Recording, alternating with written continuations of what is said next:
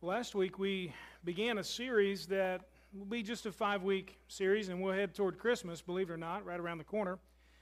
But we began a series on the church, and I think it's important from time to time both to remind us, keep us going down the right path, so to speak, that we revisit what God has to say about how the church, both His overall church, including all Christians, and then the local body of Christ, how we should operate. And so that's really the goal and the point of this series. I did mention to you last week with sincerity and truth that I am concerned for the church in America, and not just some church out there, but all of the churches in America. I really believe that we've seen and lost ground that we probably never anticipated losing. If you've been around the church for a long period of time, you probably remember a time when it seemed as if everybody in the community sort of went to church. And you drove by a particular church, and it seemed as if, whatever denomination it might be, that it had a pretty strong ministry, that the church seemed to be a little bit full. And of course, we know nowadays that's not the case. Even here in Murray and Callaway County, it's not the case. We don't have very many people in our county even attending church. It's estimated that at least 2/3 of the people on a given Sunday morning don't attend church. And certainly we know we can look around here and seem pretty full some days, and then we look around, maybe you've driven and been traveling on a Sunday and you drive through a neighborhood or pass by a church and you see an empty parking lot or folks out doing whatever it is that they do, but we certainly lost ground. We can't deny it. It's true. We've got a couple of options that I want to challenge us with as we move through this series that I believe can help us to recapture the mission that God has given the church. The first thing, as I mentioned last week, we've got to own the problem. We have contributed to the problem. Our lackadaisical faith, many times as Christians, has infiltrated the church and the culture to the point where folks don't see the body of Christ as necessary. And I'm not just talking about church attendance. I'm talking about faith in the Lord in a deep way. And certainly we must own the problem. And then we also, and as we do that, we don't want to linger there in the sense of making ourselves feel guilty and beating us down. We've got to return to God's design. How does God describe the church? Last week we looked at how God describes the church as the body of Christ. And let me quiz you real quick. There were two things that we need as the body of Christ. All right, so pop quiz. And anybody who gets this right, I'll give you a handshake as you walk out the door, all right? Make you feel really special. Two things that we looked at last week. As the body of Christ, we need what? Does anybody remember? Unity and humility, absolutely. Those two things, as a result of being the body of Christ, must be present, and that's how God has designed it. Now, each week, what you'll notice is there will be two more things that we'll layer in, that we'll add in for each description. So this week we're talking about the family of God. Now, certainly you may be familiar with that kind of term in talking about Christians or churches, your church family, the family that you have there in the church or whatever it may be, and I mentioned that earlier. But if you think about family in general terms, that probably for many of us brings an immediate mental response and possibly even an emotional response. There are things you think of when you think of the word family. There are things maybe you feel when you hear the word family, good, bad, and otherwise. Family is certainly important to us in these days. What I've noticed in this particular church here at Elm Grove, as I've served here for 3 years, is that family is a big deal to many of you here. It is a big deal in a very good way. Family is very, very important.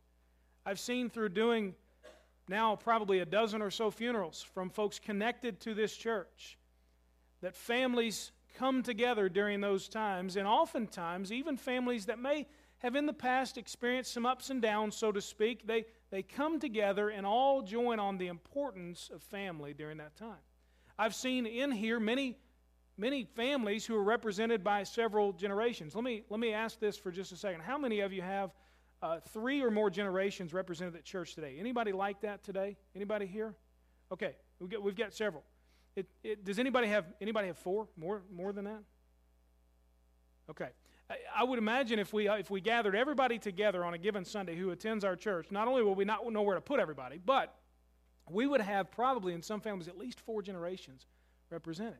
Family is important here. And I want you to know that as the pastor of the church here, I love that. I appreciate that family is something that's very important, that families plant themselves here and they believe it's a place not only for them but for the entire family. One of the things I miss about not living in my hometown of Louisville is my family, obviously. Miss seeing them. I miss being around them. I have 3 living grandparents, and thankfully the Lord has blessed me with that for this long. And I rarely get to see them. Talk to them occasionally, but rarely get to see them. And family is something that's missed, just the casual things. I'm not even talking about family reunions, because I'm not sure if anybody really misses family reunions, But at the same time, except for maybe the food, but at the same time, if you're away from it or if you've lost family members, there are things that you miss. If you think about how your family has shaped you, you are largely the person you are today because of the family that you grew up in. You may be a person who's 70, 80, 90 years old, but you could trace things back to the person you are today, to the home that you were raised in. Some of you today say, my personality is a lot like my dad. My personality is a lot like my mom.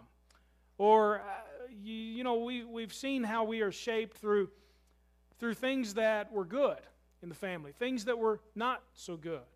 Maybe your family has enjoyed a great reputation for a long period of time, and you got away with being a knucklehead for a long time because your family had a good name. You with me? Don't elbow anybody. But maybe your family, though, had a poor reputation, and you struggled for years to overcome that.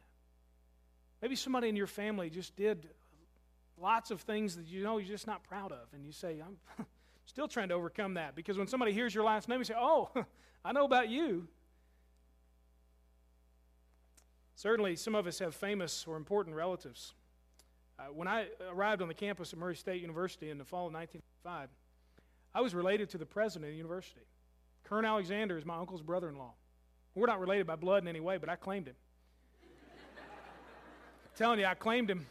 Absolutely claimed him. Now, I don't know where some of you stand. Some of you worked at the university maybe during that time. I ain't worried about any of that stuff, but I got to go to the president's house and eat there at Oakland. Man, that was something. I'd take my roommates over there, and I'd just kind of walk through the door, and, I called him Kern. Wasn't Dr. Alexander, he was Kern. They were so impressed. Isn't it interesting to have a family member in power or who's famous? Some of you probably have a distant relation to somebody who's famous, and any chance you get to drop that name, you throw it in there, The family certainly is important. God has originated and designed the family to bring about an identity for each person. Your reputation, what you do for a living may even be, in fact, based upon the home you grew up in. The opportunities for education and so on that you've been given are probably the result of your family. Where you live may be a direct result of your family. Many of you have had families who lived here and have grown up, and you've stayed here. And as a result, it's obviously your family at work there. The emotions you experience, your personality, your appearance. You say, I look just like my dad. And I don't like that, or I look just like my mom, or my brother and I look alike. Your appearance even is shaped by your family. You think about families that are in existence. I would imagine that some of you grew up in a home where you had tremendous responsibility. And you look at today's generation and you say, you know what I had to do? I got up at 5 o'clock in the morning after going to bed at 4. And I had to get up, and not only did I walk to school both ways uphill in the snow with no shoes, but in the meantime, along the way, I had to milk all the cows, slop the pigs, and take care of all, as I was walking to school, uphill both ways with no shoes on in the snow. Now, I realize I'm a little bit hyperbole there, but you look at today's generation and you think family responsibility just ain't quite what it used to be. Family responsibility in days gone by involved loyalty, involved protecting the family's reputation, ensuring the good name of the family, trying to avoid anything that might bring shame and dishonor to your parents. Today, in today's world, and we see this in society, and I don't mean to make blanket statements, but I think it's fair that in many families that's not as big a deal as it once was. Responsibilities for young people now is more of a joke than it is legitimate. The bar is set way too low quite often. Family name means less today in many families than it ever did before, and the responsibility to the family today has really been replaced by responsibility to the individual. My rights, who I am, instead of what's good for the whole. Family has always been important, not just for us now, but if we look back, and I did a little study this week as I was thinking about the family of God, on the history of the Jewish family. The lineage for a Jewish person was of extreme importance. If you know anything about the New Testament whatsoever, and you know in the book of Matthew where the New Testament begins, and then in Luke where the birth of Jesus is again recorded, there are two things there that might at first seem a little bit odd. In each of those books there's a genealogy. There's a section of begats, as the King James likes to put it. There's a he fathered this person, and he fathered this person, and so on, and then you get to Jesus. Or you start with Jesus and you trace it all the way back to God. But all those gospel writers are doing is legitimizing who Jesus was based upon his lineage. It was extremely important. A person's lineage gave him or her a specific location, a connection to the vast kinship that was afforded to the Jewish nation, the Jewish people. All those who were descendants of Abraham wanted to connect themselves back to Abraham. It was extremely important. Matthew chapter 1, as I said, it presents Jesus as an heir to the throne of David, connects him to David. Luke chapter 3 connects him back all the way to God. He has universal rule, not just over Israel. In ancient times, people were known by their father's name. We see this in Matthew 16, John 1, John 21. You see in Matthew 16, Jesus, talking with Peter, calls him Simon, son of Jonah. Oftentimes, those in ancient cultures were identified by their father's name, which meant that whatever reputation their father had carried on to them. Good or bad, the reputation literally preceded them. There was ascribed honor and dishonor because of who your father was. Many times, children would not be able to overcome the dishonor of a father. And many times, children were advanced because of the honor given to their father. There was also tremendous responsibility based upon belonging to the Jewish nation and family. One of those responsibilities that's very interesting was to hide shame. This was very interesting when I came across this week. If you think about Joseph in the Old Testament, Joseph was the young man whose brothers hated him. They were jealous of him because his father preferred him over the other brothers. And as a result, they attacked him, they threw him into a pit, and they sold him into slavery. Do you know what Joseph said the whole time that was happening? Nothing. Not a single word is recorded in Scripture that he was saying during that time. He could have claimed to be a son of Jacob and maybe gotten himself out of being sold into slavery because of his identity with his father. But perhaps to cover the shame of his brothers, to not call out a family issue in public, he said nothing. We get a more specific example of this with Joseph, the earthly father of Jesus, in the New Testament. When he found out that Mary was pregnant before they had gotten married, what did he do? The Bible says in various translations that he wanted to dismiss her quietly. Being a righteous man, it said. He was going to hide the shame of someone that he deeply cared for because he didn't feel that that should be broadcast to everybody. In ancient times, airing some sort of family disagreement was both a disgrace and a dishonor. They were supposed to learn to not do that and to not be a detriment to the family well-being and standing. Hiding shame was part of their responsibility. Cooperation, certainly. Sibling rivalry today is something we kind of laugh about. And we talk about the jokes between that, but sibling rivalry back then was a major insult to the family. They were to cooperate. There was also sharing and harmony, being of one mind and mutual love and sharing a common faith. And what possessions they had, they were willing to share and so on. We see a tremendous amount of importance in the ancient family. And we certainly know that back then and today, family was very important. It still is. The Bible has a lot to say about the family as the natural family between husband and wife and children. And that's the foundation of society, certainly the foundation of the church. And we know that our society is making an attempt, obviously, to redefine what the family is. That's a sermon for another day, but we get the idea that the family is kind of in flux. Now, what's interesting is when Jesus showed up on the scene, he, in a very real sense, also redefined the term family.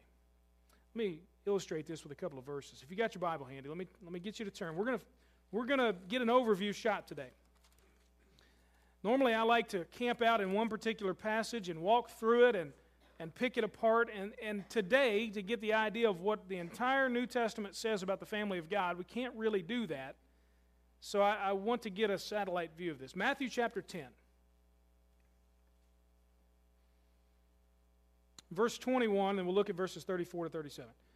Matthew chapter 10. Here's Jesus showing up on the scene, speaking to the Jewish people who viewed their natural families as the epitome and the pinnacle of all that they were about. He says, talking about those who are going to follow him, here will be the results. Brother will betray brother to death, and a father his child. Children will even rise up against their parents and have them put to death. Look at verse 34. Don't assume that I came to bring peace on the earth. I did not come to bring peace, but a sword. For I came to turn a man against his father, a daughter against her mother, a daughter-in-law against her mother-in-law, that happens anyway, and a man's enemies will be the members of his household. Do you see what Jesus is talking about here? He's not saying that this somehow is the most noble thing for families to hate each other. Don't misread what the Lord is saying. But what he's telling us is that when he showed up on the scene, family is a little different. Because there will be some who will follow him and some who will not. And it will cause some tension in the family. Maybe you've seen that.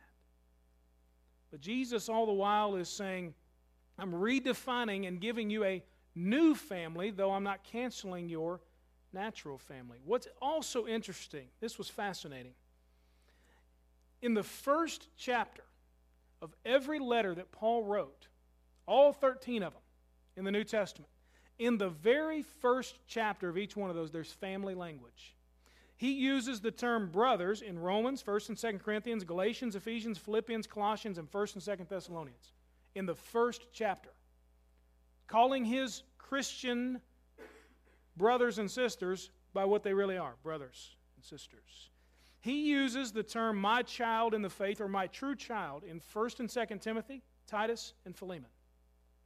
In every one of his letters, the first chapter, Paul uses this family language for Christians. There's something about it. There's something that the Lord wanted the people during that time to understand. That they were no longer related primarily by natural birth, but primarily by spiritual birth. That though their natural families were obviously important and vital to their lives, we know that. But their new family of faith was of even greater importance. And for many of them, they had to have their family of faith because they were thrown out of their natural families for following Jesus. Many of them had lost everything because of their choice to follow the Lord. And so Jesus is highlighting, look, you've got a new family of faith that you can count on. It was important for Jewish readers to understand this, as these were the folks who would be reading and listening to the Scripture. There was a new covenant, one that didn't require somebody to become Jewish in order to be a part of. They needed to understand that they weren't the only ones who were in. That the Gentiles, the non-Jewish people, would now be also in. That just being born as a descendant of Abraham was not what the Lord wanted, but faith in Jesus Christ. It was also important for Gentile readers because they didn't have to become Jewish to be circumcised in order to be believers in Jesus Christ. If you think about the implications of this family language and so on, as Jesus redefines it, as Paul reiterates it, I want to give you two things this morning that we'll break apart and then we'll be dismissed. That as the family of God, both as they did in ancient Israel and as we still do today, and as Jesus highlights for us in all the New Testament writers, we have identity and we have responsibility. We have identity and we have responsibility. Now this is the last thing you'll fill out on your bulletin, but there are a couple of boxes I mentioned last week. I'd love for you to begin to think and to write some things down this morning as the Lord impresses them on you. Write something down about the identity that believers have, the responsibility we have toward one another. We are the family of God, and as that, we have identity and we have responsibility. Flip over from Matthew, if you still got your Bible open, to Galatians. Galatians chapter 3.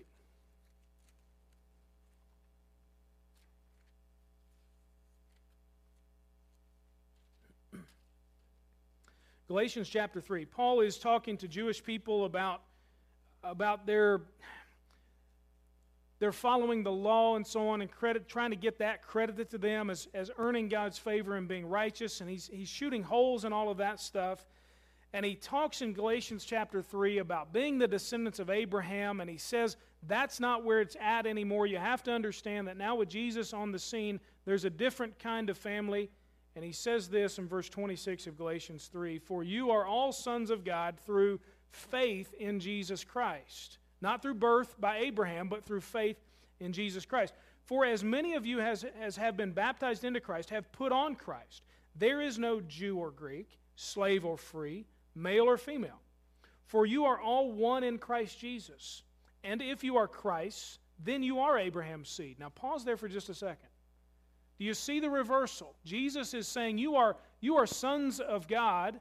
You are His children not by birth, natural birth, but by spiritual birth. And if you have been born by faith in Jesus Christ, born of the Holy Spirit, He says, then you really are Abraham's children, because he came to the Lord in faith as well. And if you are Christ, then you are Abraham's seed, heirs according to the promise. Now I say, chapter 4, verse 1, that as long as the heir is a child, he differs in no way from a slave, though he is the owner of everything. Instead, he is under guardians and stewards until the time set by his father. In the same way, we also, when we were children, were in slavery under the elemental forces of the world.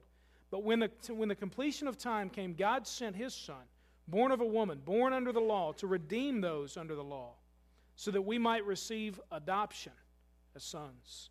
And because you are sons, God has sent His Spirit of His Son, the Spirit of His Son, into our hearts, crying, "Abba, Father." So you are no longer a slave, but a son. And if a son, then an heir through God. He's talking about the family of God. How all who believe become members of the family of God. He says our identity first is based upon Jesus being the Son of God. Those who have put on Jesus then become members of His family. Jesus is, of course, the bridge between God and us, being both God and man, and being a perfect man to bridge the gap and die for our sins. Only Jesus could do that, and only through Jesus can we receive our salvation and membership in the family of God. Our identity comes in the family of God through adoption, he says, as sons. It's the only way. You're not born into it. Now, this would be great, and I think we've got a little problem with this in our country today. Maybe you would agree. If you were to poll most people in America, the vast majority, would say they believe in God. Very few, a very small percentage, would say they are a complete atheist, meaning they don't believe there's any God whatsoever. Very few. Now, there are certainly many, and they talk very loudly many times, but there are very few of them. Most people, the overwhelming majority, would say they believe in God. Most people would consider themselves Christians. Are you a Christian? Well, yeah, Christian. I wonder, though, how many of them are fooled into believing what the Jewish people were fooled into believing, and that is that because of the family they were born into or where they were raised, that automatically makes them in. Jesus is telling the people in Matthew, Paul is telling the people here in Galatians, that it doesn't matter where or to what family or what descent you come from. If you don't place your faith in Jesus Christ, you can be the greatest American the world has ever known. You can be the greatest person the world has ever known. And apart from faith in Jesus Christ, you'll be a great American, a great person, who, to put it bluntly, dies and goes to hell. Now, I don't say that against America. I love America. I'm glad I was born here. Praise God that we have the freedom we do. I love it. And I'm not saying that about good people, but let's be honest. Don't we have a problem in our country with folks who assume that because they're born into a Christian nation, because they're good people, because maybe they attend church from time to time, or they believe there is a God, they assume then that they are a child of God. And Jesus says, you might be born to Abraham, but if you don't come to faith in Jesus Christ, you're not a child of God. What's interesting is Paul goes on to say that that there's only one line that's drawn between believers and unbelievers, between members of the family and non-members. And that is the line of faith in Jesus Christ. Look at what he says in verse 28. There is no Jew or Greek. There's no racial lines in the family of God. I say this, and I hope you'll understand what I mean, because I am one. But I praise God that he's not seen fit just to save middle-class white Americans. That's who I am. But I praise God he's not seen fit just to save people like me. How boring would heaven be? Do you get a picture in your mind of what heaven will be? There are no racial lines in heaven. None. Not a single one. There's no prejudice in heaven whatsoever. Praise God. He hasn't seen fit just to save people like me. But from every nation, every tribe, every tongue, the Bible says, there will be people in heaven. Praise God for that. There's no racial line. None whatsoever. There's no Jew or Greek. He says there's no slave or free. There's no social line. You can be rich and still come to Jesus. You can be poor and still come to Jesus. You can be right in between and still come to Jesus. There's no social line. There's no social standing. You don't have to be a certain level in society to come to Jesus. Praise God for that. You don't have to be born into a certain family to come to Jesus. The family you're born in, let me tell you this, can't get you to heaven, and it can't keep you out. The line is through faith in Jesus Christ. And he says there's no male or female. There's no gender line. You look around today.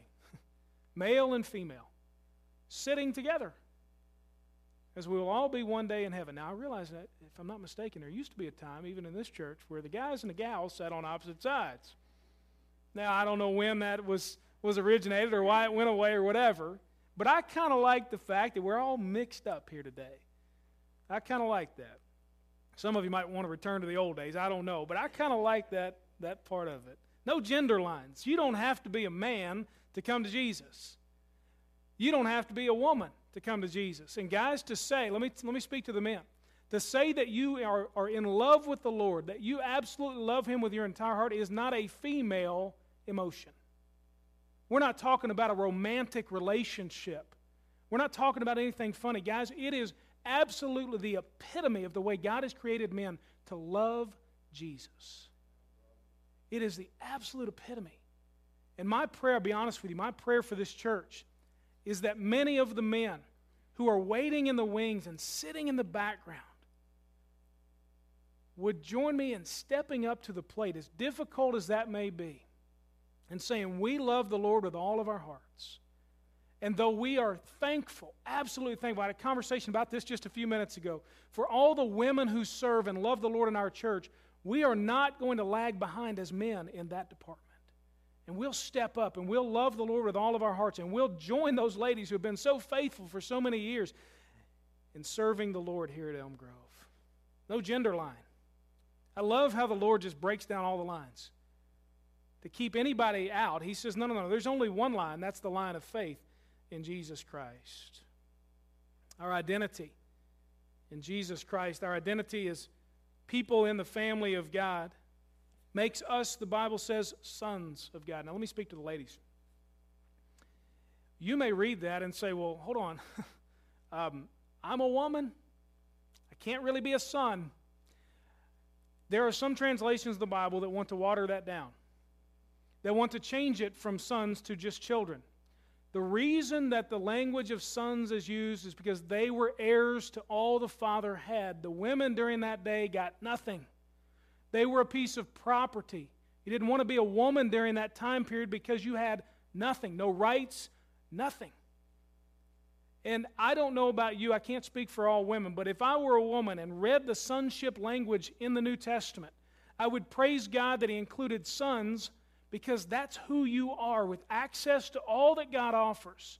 You have equal access and inheritance from the Lord, not as a woman during that time who had nothing, but as a figurative son of God who is entitled to it all. It raises women up to a level they had never been before, on equal ground spiritually. And I hope that makes sense to you, and you read that and maybe get confused. Maybe that helps to clear it up just a little bit. Our identity in the family of God is based upon who Jesus has made us. Now, if you have an identification card handy or a driver's license, take it out for just a second. Pass it down, and we're going to steal all your identities. No, I'm just joking. Everybody looked up like, wait a minute, what are you doing? Take out your driver's license if you got it. If you got access to it, take it out, all right? You play along for just a second. I want you to look at a few things. Now, we're not going to take up another offering, so I'm reaching for my wallet again. Now, hold on, all right? But take out your driver's license. If you got that handy, I just want you to look at it. Some of it, now don't be frightened by what you see there, okay? Now, it wouldn't it be interesting if you had all the driver's license you ever had and be able to trace the progression? See, my hair went from about here all the way back. Boy, it was nice at one point. But if you look on your driver's license or on your identification card, you're going to see several things. What it's going to tell you about yourself is where you live, or at least your official place of residence.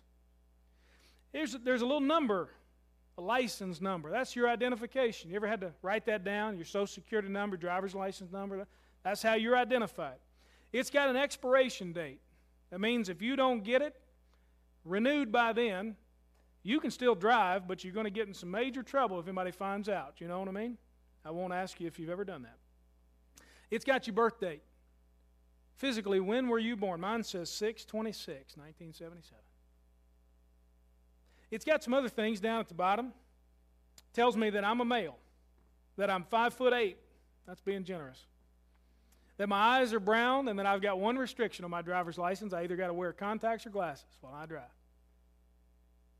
It tells me when it was issued, October 2nd, 2008. It tells me a lot of things. Some of you may even have that you're an organ donor, and it tells you that. But you look at that picture.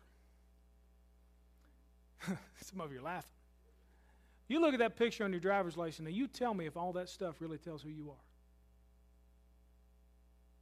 There's not a single thing on there that can truly identify who you are. And I don't know what comes to mind when you look at the picture of yourself. You may look at that picture, and you may despise what you see.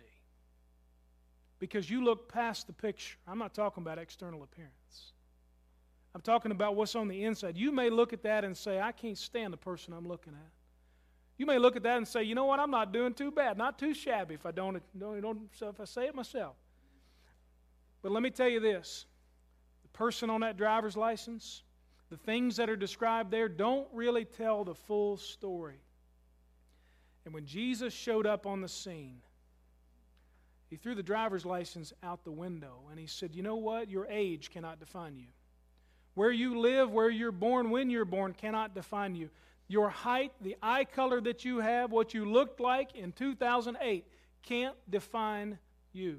It goes a whole lot deeper than that. And as a member of the family of God, you have been issued a new identification card. This stuff does not define you. Your identity with Jesus Christ brings a new identity, a radical break from whoever you might see on that driver's license. No longer are you defined by the external.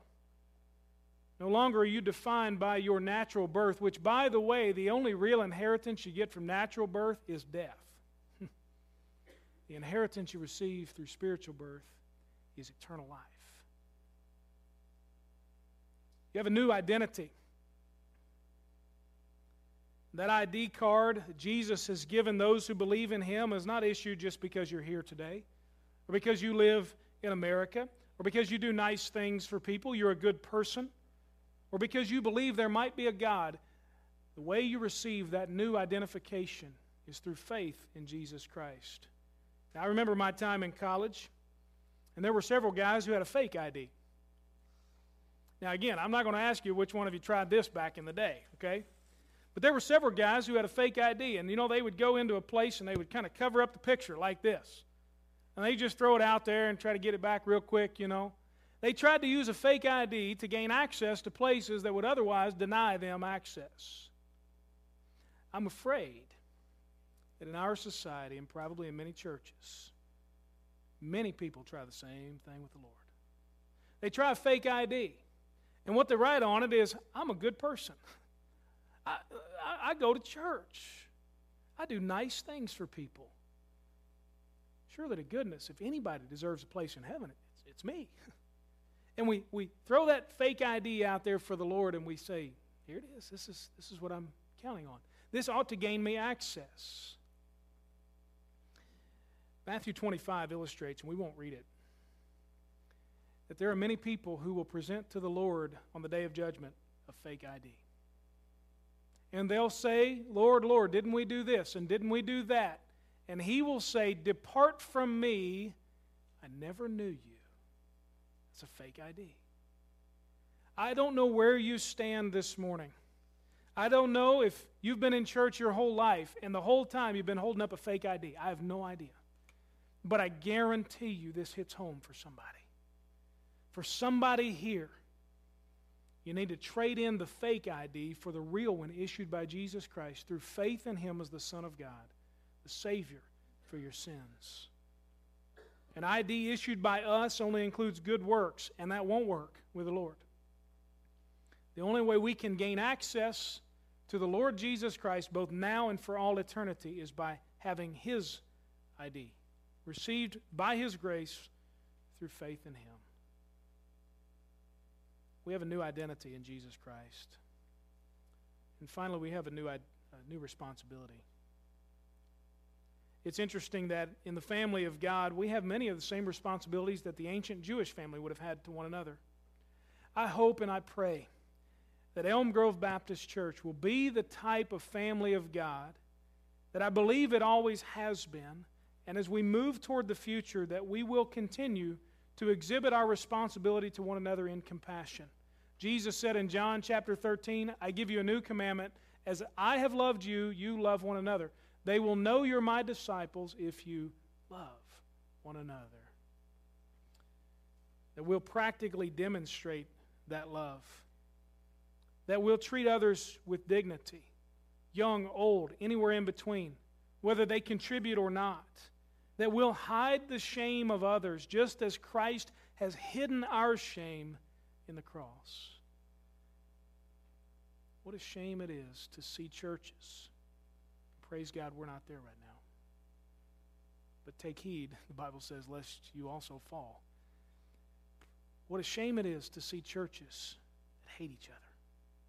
I was commenting earlier with a woman in our church about a particular church in Louisville that they just plain don't like each other.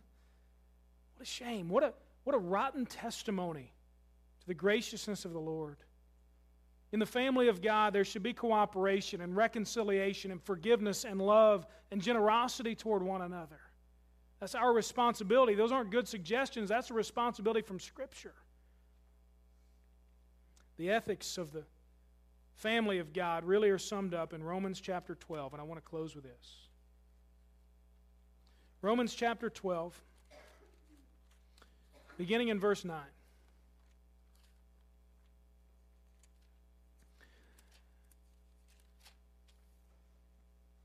Here's the epitome of ethics within the family of God for Christians. Love must be without hypocrisy. Detest evil, cling to what is good. Show family affection to one another with brotherly love.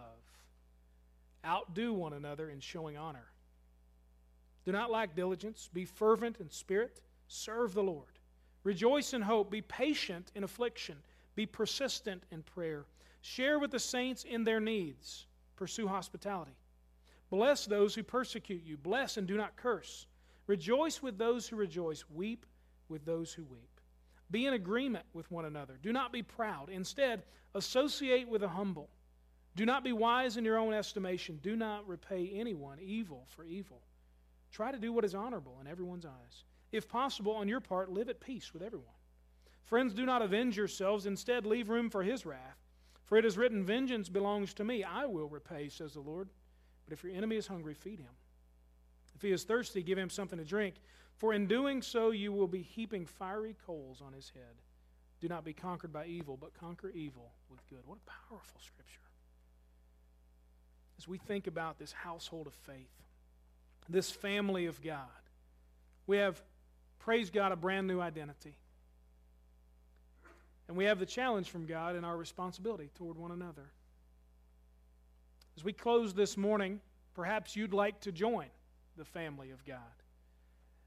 I've reiterated it over and over and over, that the family of God is only for those who have placed their faith in Jesus Christ.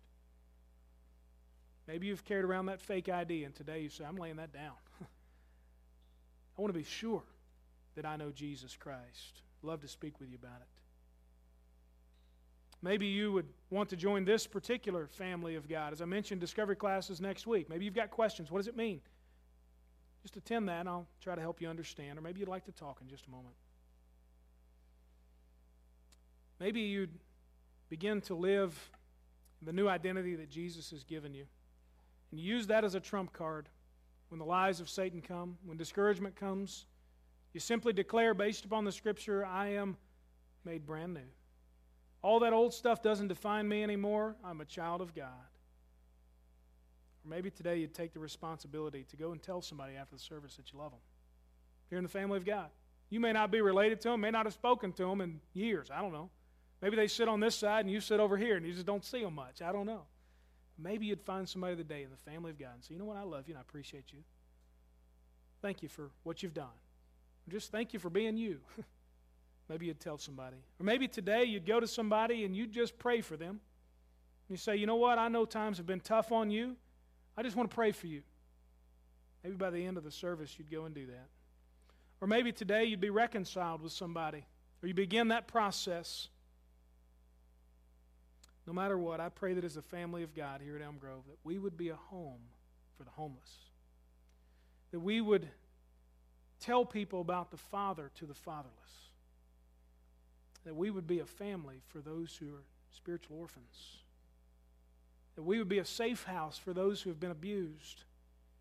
That we'd be a rest stop for those who need a break. As a family of God, those are my prayers. So let's be thankful today for our identity in the family of God, and let's take the charge from the Lord to be responsible toward one another. We're going to close the service in a little different way. Danny, Randy, why don't you guys come on up? We're going to close the service just a little different. Since we are the family of God, I'm going to make you feel real awkward this morning. How about that? You ever have awkward times in your family? Things you just wish mom and dad hadn't made you do? I'd like for you to stand with me, okay?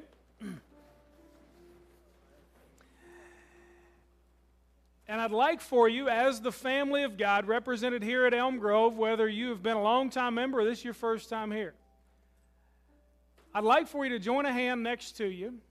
Reach across the aisle if need be. Let's join a hand. And we're going to sing a song called The Family of God to close our time this morning. So everybody grab a hand as best you can, all right? And Danny and Randy are going to lead us, so I guess we'll probably sing it through a couple of times. All right, how about that? And let's celebrate our identity in the family of God, and let's be challenged to fulfill our responsibility toward one another. Let's sing Family of God.